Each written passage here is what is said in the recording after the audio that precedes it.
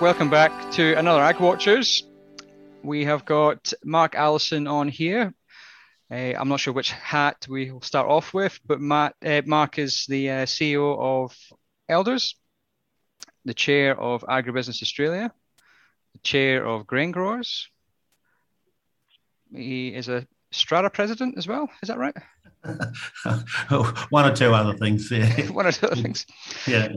And so we got Mark on today. A bit of a continuation from last week's discussion with Fiona Simpson. So last week we were talking to Fiona about really the state of the industry, with a focus on what is happening at a farm gate level. And we really got Mark on today to talk about his role with Agribusiness Australia, and really about what is the state of the industry when it comes to agribusiness. Mark, how's it going? Very well in lockdown. You're in Sydney just now. Yeah. So Mark, first of all, what is Agribusiness Australia? Because it's probably a lobby group in essence, but it's probably one of the less known ones compared to the NFF and whatnot. Tell us a bit about Agribusiness Australia.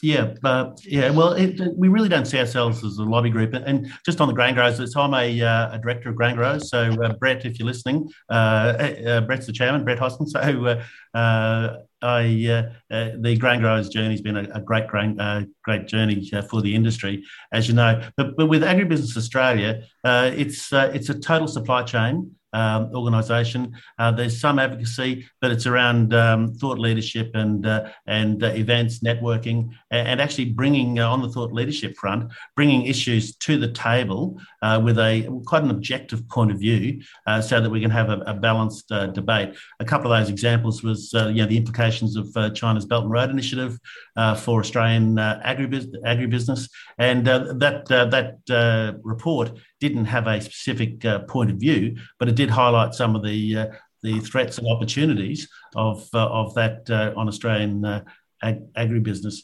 We've got an MOU with NFF, and we work with NFF, and NFF, as you know, is largely pre-farm gate, whereas Agribusiness Australia is total supply chain. So when we talk about Australian agribusiness, the pre-farm gate target of 100 billion by 2030, and post-farm gate target of 200 million by 2030. So combined, around 300 billion of production through the agribusiness supply chain. What's the Mark, I see that just today that was announced by ABARES that they're expecting now for this financial year, Australian agriculture is going to produce 73 billion in product, which was up from the previous estimate. From your perspective, in terms of all the different hats you wear, have you ever seen, and the time I guess you've spent in agriculture, been around for a while, Mark, have you ever seen a better season than this?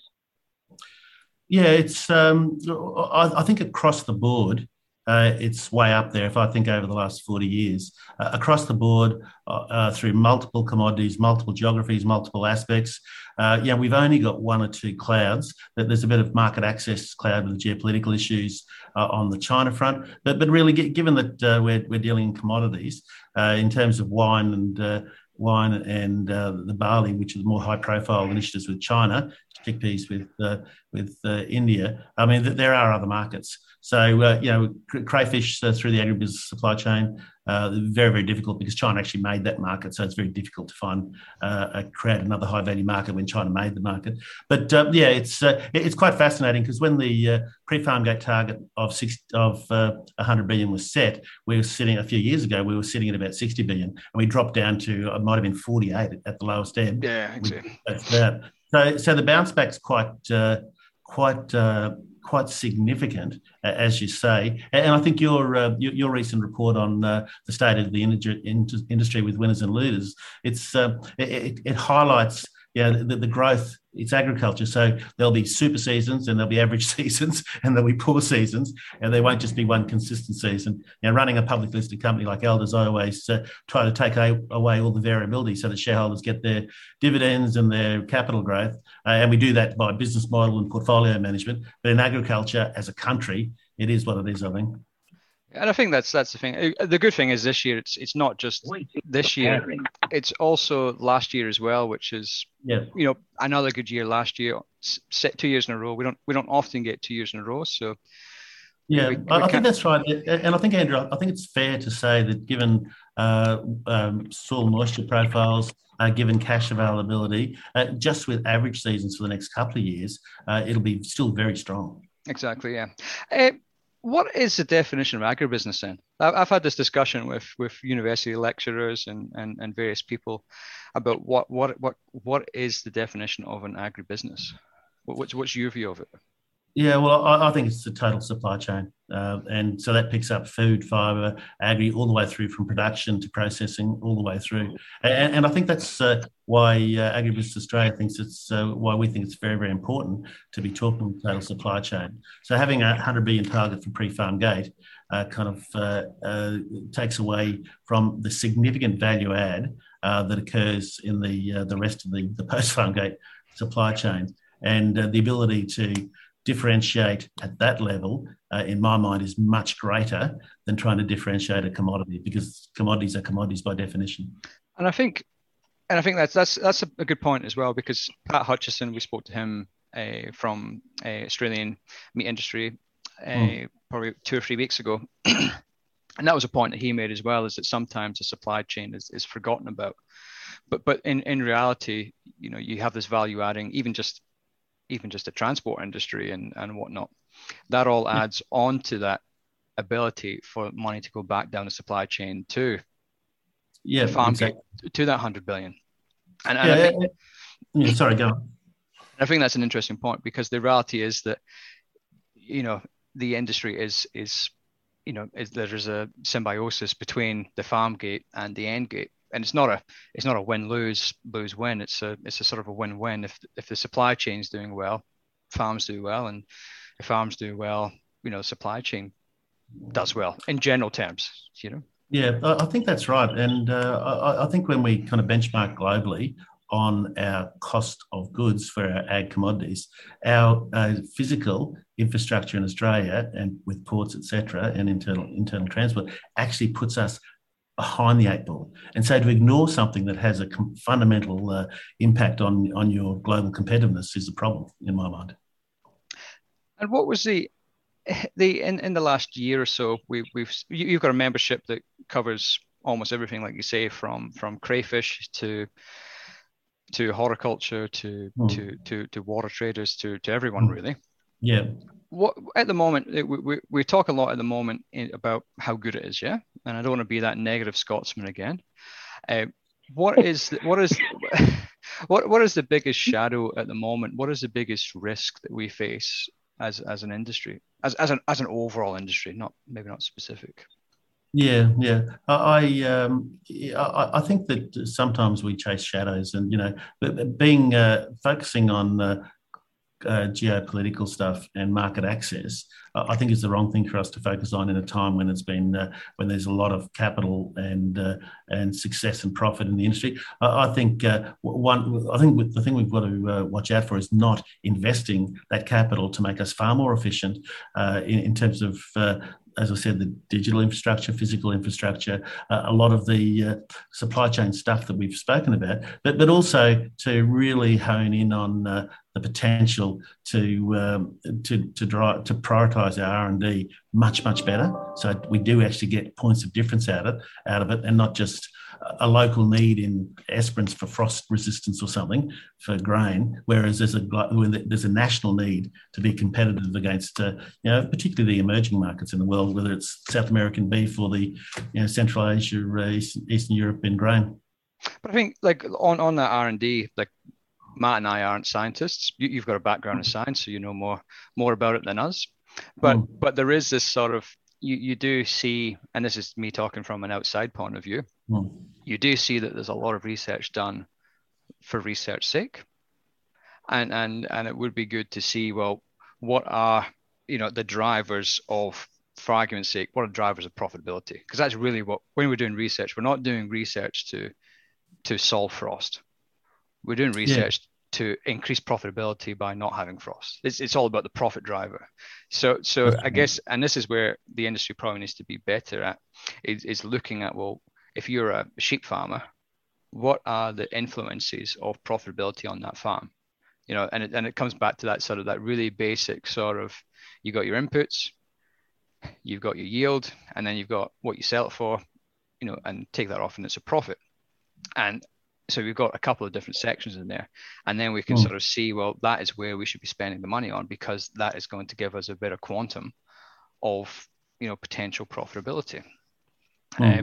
But, you know, I guess it's an interesting one to see. Well, there's a lot of obviously scientists there have got their piece of interest, and it might not marry up always with what is happening across the national. Yeah. And I think the structure of the RDCs had that in mind by having a strong producer representation, whichever RDC it happens to be, across kind of wool, grain, red meat, et cetera, horticulture. But I think what we've I think as you say, the end user need needs to be defined far more. I mean, to give you an example, I mean, I chair the end user group for SmartSat for agriculture and environment, and we had a presentation last week talking about this satellite use for what was it, for identifying smoke, like for for fuel load and identification for bushfire, like for proactive bushfire. And as the chair of that end user group, I'm thinking, so can this technology, if it can do that, surely it can predict locust plagues coming across from the west. Surely you can do predictive stuff on fungal activity for broadleaf winter crops. Surely it can pick up mice population build up, and that, I think you're dead right. Converting it into real money and using the technology to make real money in productivity is the challenge. And I was talking about Mark, I was just going to say on that point you made regards this drive towards, or what you see as the biggest hurdle being this, you know, we've got to focus on efficiency and productivity and profitability. As part of this series, spoken to a few kind of industry leaders, and something that pops up that I guess is a bit of a barrier to a degree in the bush to getting that efficiency is connectivity. I know Fiona Simpson mentioned it, and we've had the likes of Angus Street at Auctions Plus also said that that's one of the big barriers for them, or the big hurdles. You get around quite a bit in all the roles you do, you know, across the country. Do you perceive that as being a bit of a hurdle to that achieving the best we can in terms of efficiency? Is connectivity a problem as far as you see it? Before you answer, Mark, I'll just highlight to everyone who's listening that we have a connectivity issue here, and that Matt's internet's poor, and he's having to dial in on Zoom on his phone, hence why the sound quality is not the greatest. And the pigeon that just delivered the message to me made a mess on my desk here as well. So, yeah. When you were talking about smoke signals, that was the message from the satellite. Exactly. No, I think you're dead right. And, you know, when we look at the big hurdles in our pathway to 300 billion total agribusiness production by 2030, so that includes the 100 billion pre-farm gate. You know, we've talked about market access as one of the big issues. We talk about community acceptance. So a lot of the ESG and it's both communication and sustainability work. Clearly, the R&D prioritisation, which we've also touched on. Now, the final item is a biggie, and I talked about the physical infrastructure. But a massive part then is the digital infrastructure, as you've highlighted, and you know, I'm sure you've heard all the stories. I mean, the guy up in the pastoral area up in Northern Territory, getting up in his light aircraft to send emails. You know, just a whole heap of really crazy stuff. And you know, how can we possibly harvest the potential benefits of really innovative ag tech if you can't even get online? So it's a major issue, and it worries me. We seem to be going round and round in circles on a lot of these aspects, but it is a major limitation. And a lot of these countries we're competing with, you know, that was one of the highlights of or one of the threats in the Belt Road implications for Australian agriculture, is that many of these central Central Asia, Eastern European countries will be linked directly with highly efficient supply chain, fast trains, transport, et cetera, and digital infrastructure through to the biggest Asian markets. And we're still here kind of going up in our light aircraft to send a few emails. Well, you've spoken about it, or I think you've spoken about it in every single podcast about Starlink and how you're trying to put your name down for it. And I think that's probably the answer in the longer term. Is potentially, the private industry tends to almost do better than governments this type of thing. And so Elon Musk has introduced that Starlink program, which is low altitude satellites, so a lot cheaper than the ones that the NBN's using. And I think over time we'll just find that the private sector will take over, which is probably the right thing anyway. Yeah. I mean, there is a strong national good argument, but you're right. I think ultimately, I think it would make good sense. If you think pre-COVID, the money we've spent on assistance programs and shutdowns, if we put that into a digital physical infrastructure in Australia and go to have the same deficit, we'd be streets ahead of where we are. Yeah, exactly. In terms of at the moment, so. I'll ask you a question from an elder's point of view, I guess, this time. We're coming up to another harvest. We've got through this two COVID, let's call it two COVID supply seasons of fertilizer and chemicals and all sorts of different parts. And logistically, we're talking about the supply chain, but logistically there has been a lot of challenges in the last 2 years, really. More so, almost the worst supply chain really that we've experienced since the Second World War, potentially, in terms of getting stuff moving around the world. Is that something that's on the radar of issues going forward? What's the sort of the viewpoint for the coming supply season? Yeah, I think in terms of farm inputs, it's top of mind. And as you know, a lot of fully formulated, if we're talking ag chem, product comes directly in from China. So we're looking at expanding formulation capacity as an industry in Australia, so that you have much greater flexibility with the use of the active ingredients at that time. But I think if we go very simplistic on it, our thinking, and certainly my thinking, is that you just add 8 weeks. Which means from a company's viewpoint like ours, you carry the capital for an extra 8 weeks in order to ensure that there's market supply. In terms of, some of the big commodities, if we go into fertiliser, we know what's happening with fertiliser prices, nitrogen markets, high analysis product, glyphosate, we see what's happening there. And we've also had other plants in the US taken out with this recent Hurricane Ida. Yeah. So I think it's a bit of a blunt instrument. It's just extending your time in the planning seems to be the most appropriate approach. And then if it's an average season, you'll get people like us and other suppliers caught with product for 12 months. And if it's a record season, it'll be hand to mouth and we'll deliver. But I think the responsibility is actually with people like us, not with the farmer, because if the season's exceptional, then it's our role to support our customers around Australia and being able to put the crops in. Well, there would have been a few sleepless nights the last 18 months. Yeah, I think we're all pretty low pulse rate. I mean, it's in my mind, it is what it is.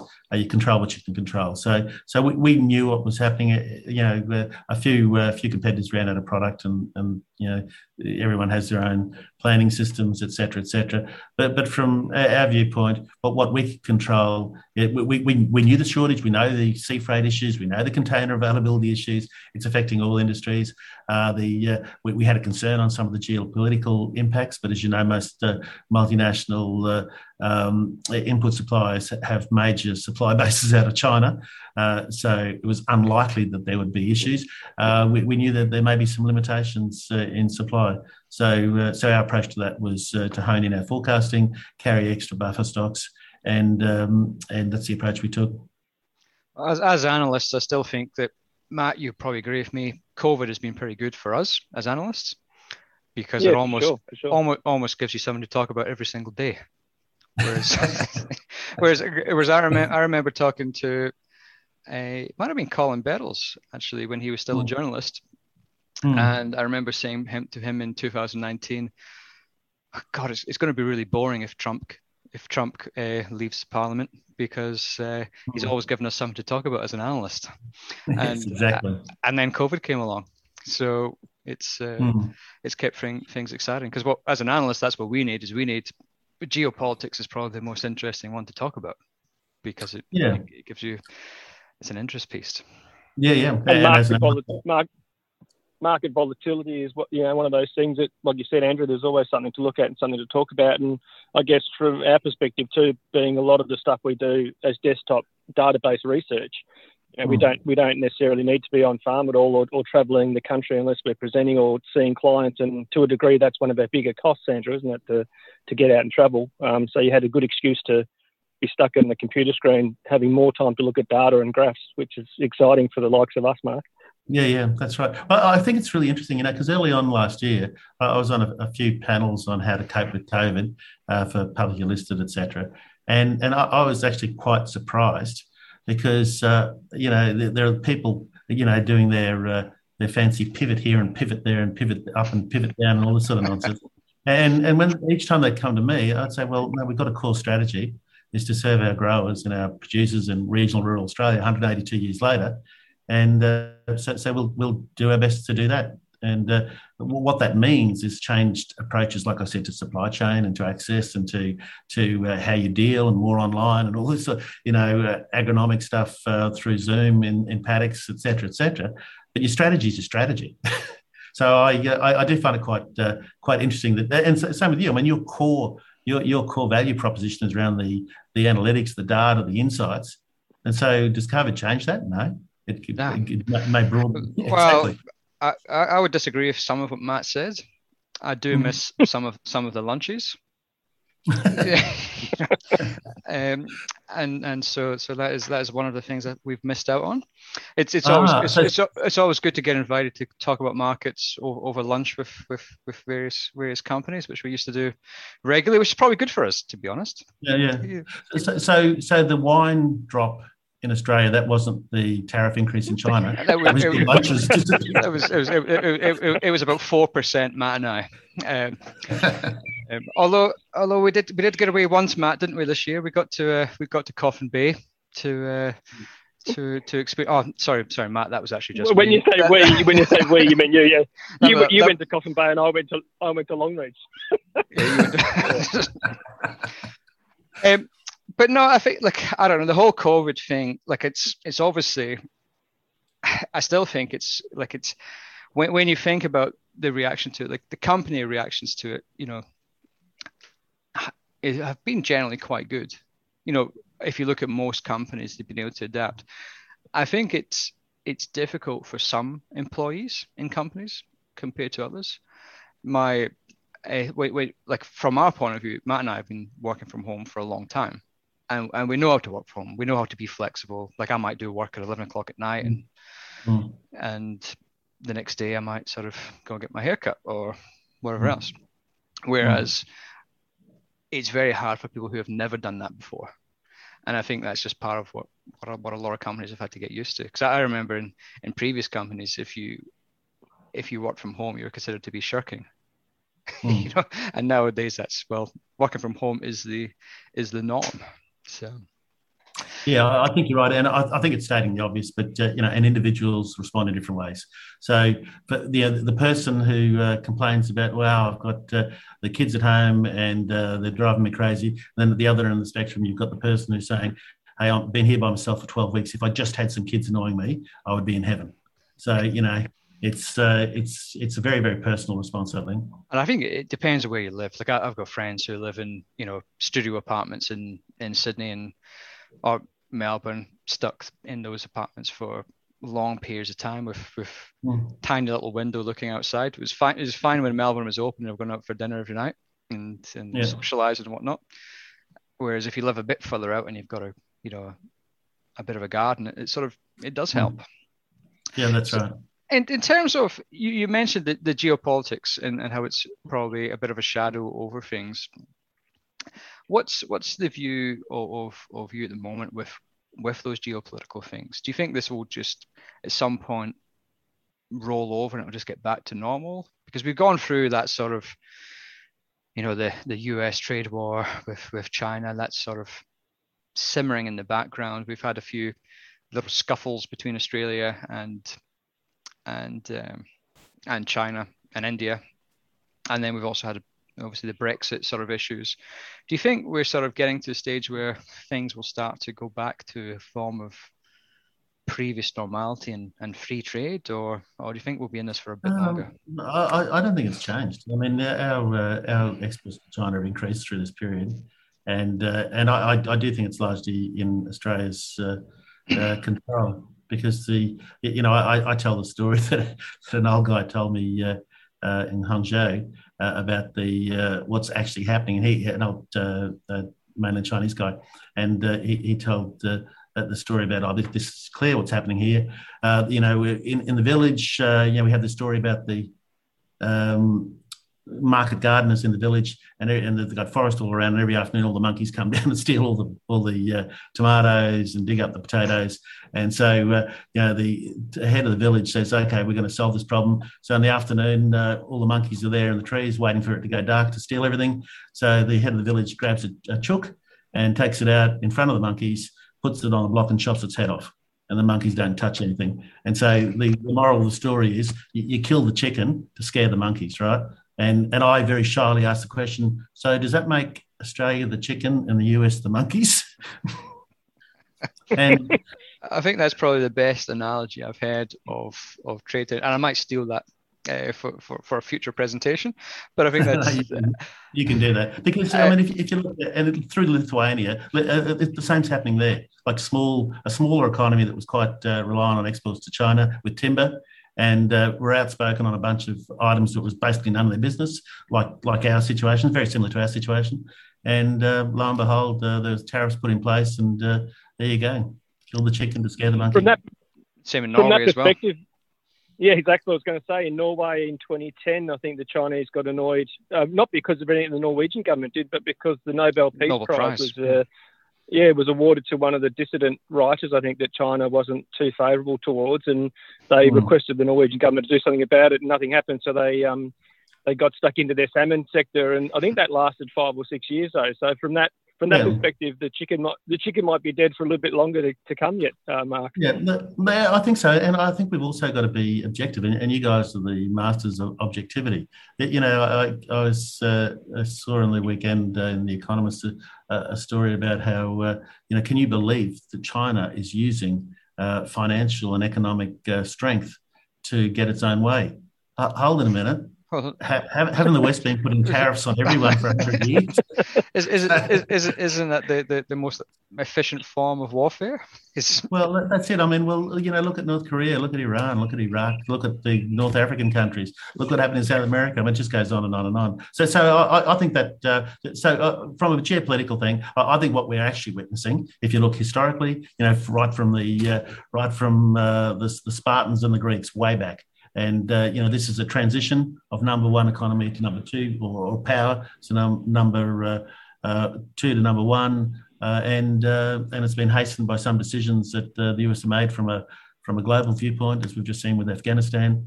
And that's what it is. So if you take a big enough picture and you lose any subconscious bias, then our biggest trading partner is China, our biggest local markets, closest proximity markets, China, but we've also got a world that we sell to. So we're not putting all our eggs in one basket anyway. And that's a good segue into what I was thinking as well. Is there's a lot of talk about market diversification and how we need to, in 5 years' time, we won't be dealing as much with China. So when China does come back on, if the WTO thing doesn't work, assuming it's another 3 years or 4 years left of this tariff, I've still got the opinion that we still, with our barley trade, once we have access to China again, we'll go back to having 70% of our barley going to China overnight or in that year, because the reality is the barley trade is not between Australia doesn't sell a single ton of barley to China or anyone else. It's individual trading companies sell barley to China or India. And it's not Australia who decides whether we have a diverse market or not. It is those trading companies, and they will sell to whoever has a dollar more than the next country. And they're not selling to China, or they are really, they're selling to COFCO probably. But the reality is that is what we see at a farm level. Does a farmer sell to somebody who's $10 less to diversify the sales of their grains? It's not going to happen. It doesn't happen. I completely agree with you. And it's a very, very good point, actually, because what's lost, and particularly with leaders, like I've stopped making public comments on the China issue mid last year. Until this podcast. Until this podcast, yeah, that's right. The relationships with the business partners are very, very strong, as they always have been. And the relationship is based on quality product at the right price at the right time and long-term partnerships. So, I mean, these business relationships, we all sit around and say, wow, how crazy, to actually put your 14 grievances up front. But like most of them are right. And then they say, wow, how crazy. Are you guys tone deaf? Don't they get that China's been around for 5,000 years? It's not a barbaric state. It's been a global economic driver for half that time. You know what I mean? So at that level, at the human level, at the government level, it is what it is. And we know what drives it. And we know that politicians have fixed terms, and then we don't see them again until they get a bit of deprivation of attention. Until the next election comes along. But I just think that we're sort of, I guess, the same as what you said about jumping at shadows. I think, diversifying markets is good an idea in principle, but actually requires at times the trading houses to walk away from profit. And I know if I was in that shoe, I'd be selling to the highest price that's available. But as a strategy, I mean, like really, truly, everyone knows that our whole market access strategy for all of our commodities is to have highly diversified markets. And we've been doing that for the last 100 years. So to come up with the idea that I got a great idea, let's have breakfast tomorrow morning. I mean, clearly we diversified markets. The lobster case in WA was very different because it was driven by the customer. Driven by the demand. Yeah, exactly. And look, I do think market access is important. I think the more free trade agreements a country like Australia as an exporter has, the better, because, I'm still, I'm a big fan of Indonesia, big fan of Southeast Asia, Thailand, Myanmar, Vietnam, etc. are all going to be massive opportunities for us in the coming time. And we've got free trade agreements with most of them. That's right. I mean, last year when the comprehensive, effectively ASEAN free trade agreement came in place, so there's 800 million people through that area, and then with North Asia, with South Korea and Japan, and then with China. So we have got very, very strong close proximity markets, and what we can do is destroy the relationships like we did with the live export ban in Indonesia. And what we've done recently with some of the China stuff, obviously there's mutual stuff happening, so it's not one-sided. But I think that's the focus of it. The diversification is there on a plate for us. How we keep it strong is the question. And I think that sort of reminds me of something that somebody said once, is that you build up your reputation in 10-cent pieces, but it gets withdrawal in $20 notes. So, and that's what we're doing with China, is we've built it up over time, and then it's been sort of very quickly with the Chinese government is eradicated.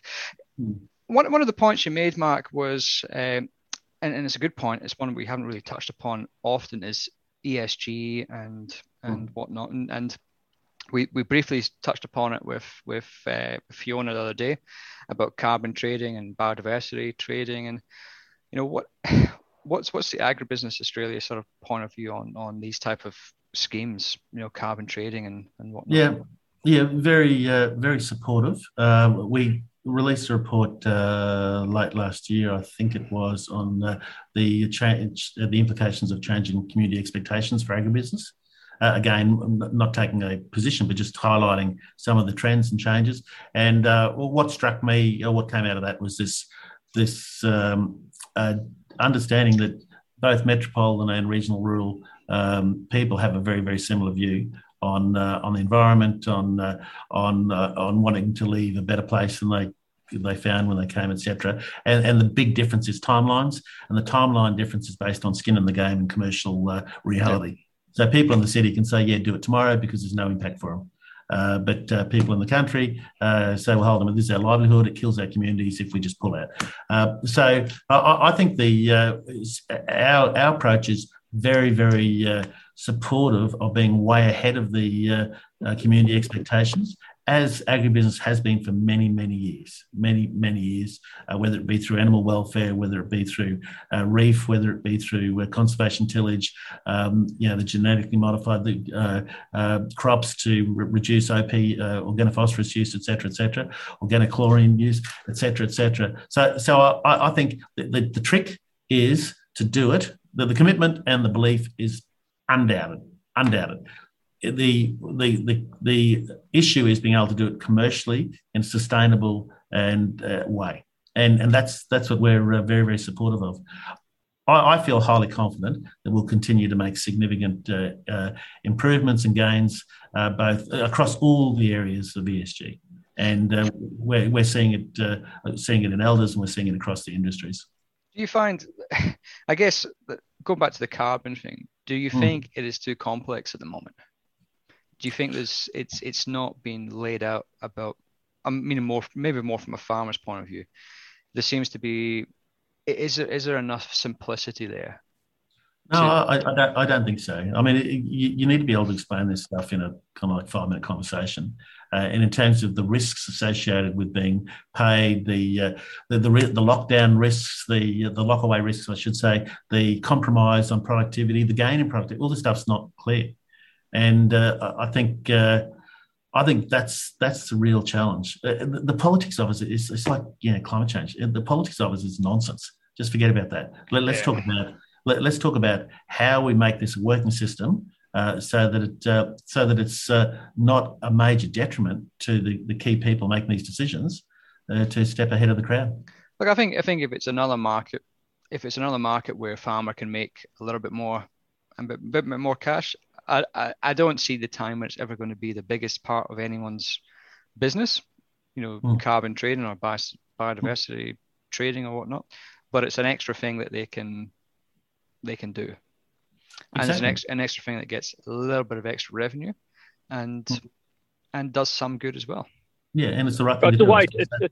It's a way to economically reward the farmer for doing the right thing by the environment and by sustainability. Yeah. So it probably is something that needs to be factored in. If you're doing the right thing, you should be getting some. You're providing a benefit to the broader community via the benefit you provide to the environment. So that should be acknowledged, and it should be a financial reward attached to it, I think. Yeah, I think you're right, Matt. And because when we actually look at it, the debate is more around sticks than carrots, right? Yep. The debate is more around penalising and losing jobs and decimating communities rather than having another stream of income for your enterprise. What I'd like to see is some form of, I don't know, whether it's a scheme or whether it's an ability for people to understand the carbon market the same way they understand grains and livestock. Because I have my own concerns about the locking away of carbon for, in some cases 60 years. Yeah. And the reality is it's a bit like any market. Why would you lock in your price now for 60 years time when all the research shows that the demand will be higher in 60 years time and the carbon price will be higher? Therefore, why lock it away? I think it's a good point. And that sort of clarity, I mean, there isn't the clarity for people to make informed decisions. And actually there was a report that came out late last week, actually out of Scotland, which is from the Scottish, it might be the Scottish Crofters Association or something, and basically saying that they're really concerned that there's not enough information for farmers to make that informed decision and actually understand what they're actually signing up for. Because there's already been a number of cases where people haven't actually signed up for it and haven't quite known what they were signing up for. And I think that's the big thing. Yeah. So Mark, we'll probably taken up enough of your time already. Matt, you haven't really said much because you've been lurking in the background.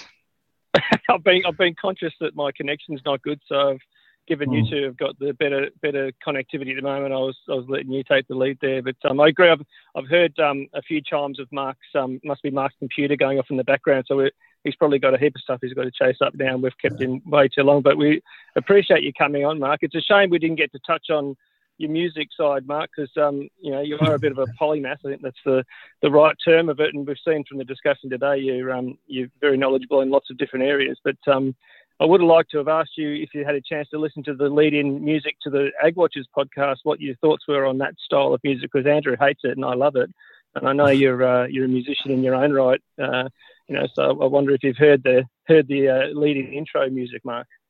No, but can you hum it for me, Matt? Clint Jasper, the ABC journo, he described it as hokey hillbilly music, which is fairly apt. That's good. Well, they say two heads are better than one. It's always better you're always a better swimmer when you've got web toes. So, but actually, I'm starting to grow towards the music. I think the hillbilly music suits the two of us quite well.